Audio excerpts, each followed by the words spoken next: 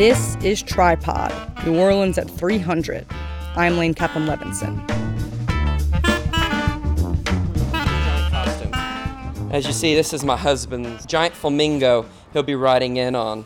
Barrett DeLong Church is showing me a Mardi Gras float in the crew of Arminius Den. Arminius is an all-male gay crew, and it celebrated its 50th anniversary this year. I met Barrett, this year's crew captain, at their den the day before their big ball. This year's theme? Nouvelle Orleans, 300 Years of Fabulous. Obviously, what I should have called Tripod. Oh, tomorrow's going to be incredible. And it was. I was there. The ball was held at Mardi Gras World. Hundreds of people showed up, many in black tie, to see these flamboyant costumes in action. People sat in tuxes and gowns at tables, picking at cheese plates and pounding drinks, as crew members pranced around the space, one by one, blowing kisses to the cheering crowds from inside their flamingos, streetcars, giant spider costumes, you name it. When the queen came out, rose petal-like confetti fell from the ceiling. It was a sight to behold. Hail Queen! Hail Queen! Arminius is one of just a handful of gay crews that still holds an annual ball. But decades ago, at one given time, there were over 20 gay crews. These crews and crew members pioneered this art form, the Gay Carnival Ball, back when it was essentially a crime. Gay men have been getting together and celebrating Carnival for a long time. We just didn't know about it. Howard Smith is the author of Unveiling the Muse, The Lost History of Gay Carnival in New Orleans. He lived here for years and was an active participant in the gay community and gay carnival scene. His book was published in 2017, and it's the first comprehensive history of gay carnival. Someone had to do it. I did it, but... In the earliest written record of carnival in New Orleans back in 1730, a young French clerk named Marc-Antoine Caillot described dressing up as a shepherdess, quote, complete with beauty marks and plumped-up breasts. Whether he called it drag or not, that's what these 18th century party animals were doing. Then, in 1805, a new anti-sodomy law passed. Gay culture went largely underground, and so did gay carnival. Howard Smith says you couldn't hold hands with someone of the same sex, you couldn't dance with someone of the same sex, you couldn't dress in drag. But there was one exception: Mardi Gras Day. You can't arrest someone because they're in costume on Mardi Gras Day. And so they gated up. The first gay crew in New Orleans formed in 1958 in the wake of McCarthyism and the Lavender Scare, a witch hunt against gay people in the government. The crew called itself the Crew of Yuga. And Howard says this may just be lore, but it's possible that Yuga was a play on asking shorthand if someone was gay. Well, You gay? I don't... Yuga? You gay? Secret language to find out safely if someone else was gay. Yuga? You gay? I hope it's true. I hope it's true. I hope it's true. Yeah. Safe words and secret languages, that's part of what these crews were. More than just entertainment, they were places of refuge for the gay community and a place for networking, much like benevolent societies and social aid and pleasure clubs. Here's where you found your doctor, your lawyer, if you were lucky, your employer, and your friends. And so one of the first big challenges for the Crew of Yuga was finding a physical safe space for their first ball. They held it in one of the crew members' homes on Carrollton Avenue. It was held there again the next year, in 1959, and over 200 people showed up. It was clear Yuga needed to find a real venue. They bounced around for the next couple years and then landed a spot in Metairie. That sort of worked for a couple of years, but then they had the raid. The Raid. You're listening to Tripod, New Orleans at 300. I'm Lane Kaplan-Levinson. Talk to me about the raid that happened. This was the fifth ball for the Crew of Yuga? Yeah, fifth and final ball, yeah. 1963. Well, the police received a phone call from an irate citizen supposedly complaining about this lewd party that was going on there. The Jefferson Parish police came in full force. Police on horseback, the canine unit, all of it. Almost 100 people were arrested. Their names were printed in the newspaper, which was a point of shame for so many years. Many of them were in the closet at the time. Some were married and had families. When Howard interviewed the head of Yuga about the incident, he said, "We were terrorized. A lot of us lost our jobs, and we couldn't handle it." The crew folded. But another gay crew had formed, the crew of Petronius, and they continued on despite the fears of being raided the way Yuga was. They just needed to find a place where they knew they'd be safe. And who would have thunk it'd be the St. Bernard Civic Auditorium in Chalmette. And you have the St. Bernard police there directing traffic, helping these drag queens, with these costumes across Judge Perez Drive.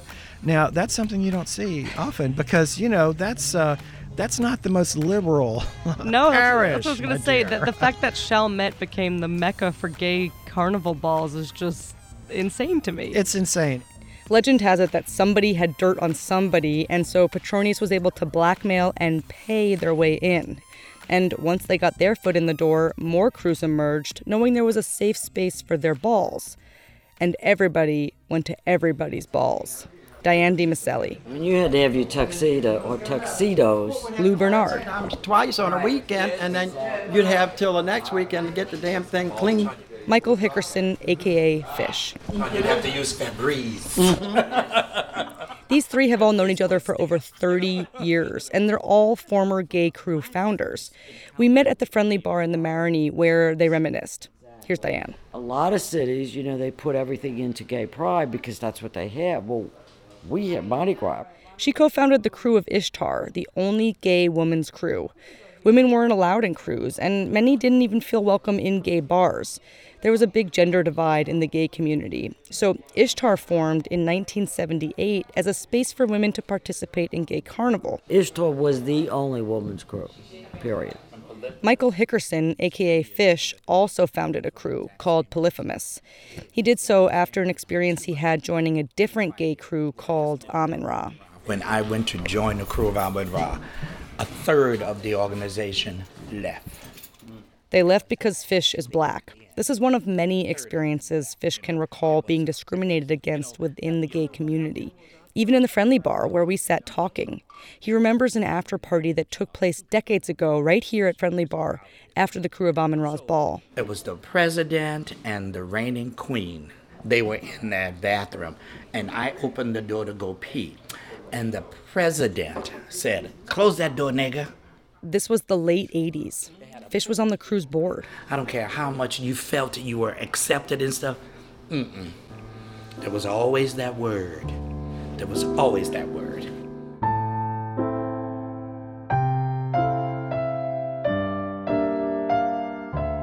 Despite the problematic gender and racial dynamics within the gay community, everyone I spoke to still saw the 80s as the quote-unquote golden age. Gay Mardi Gras was hitting its peak. There were over 20 crews, each with dozens of members.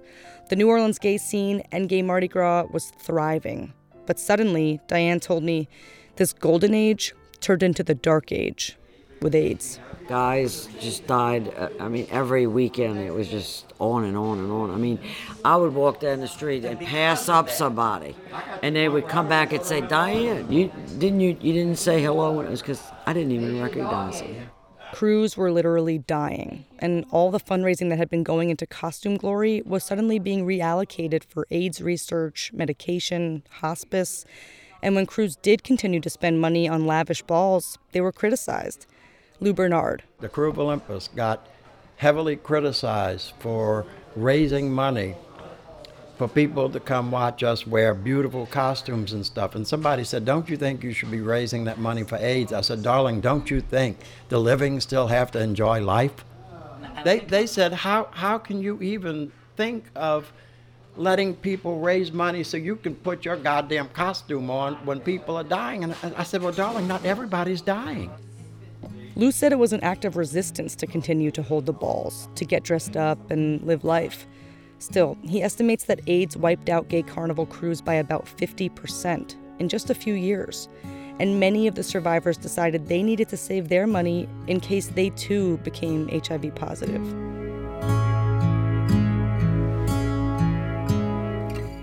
Gay Carnival never bounced back after the impacts of the AIDS epidemic. A long list of roughly 20 crews dropped to just a few. Today, only 4 of the original crews are still active.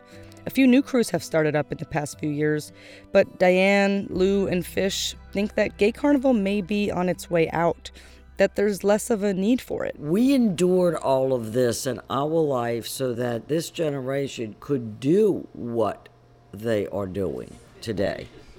Let's be clear, LGBTQ folks still face discrimination every day. And that anti-sodomy law passed in 1805, it's still on the books. As recently as 2014, the state legislature voted not to remove it. Barrett DeLong of the crew of Arminius knows this all too well, but recognizes the rights he's gained as a gay man thanks to the sacrifices made by the people before him, like Lou and Fish and Diane. That's why he's committed to keeping his crew going, to honor the pioneers of gay rights in New Orleans. He says what was once mostly about survival is now about tradition. We had to change from being just a social club because we don't need that anymore. That's not a need of the community.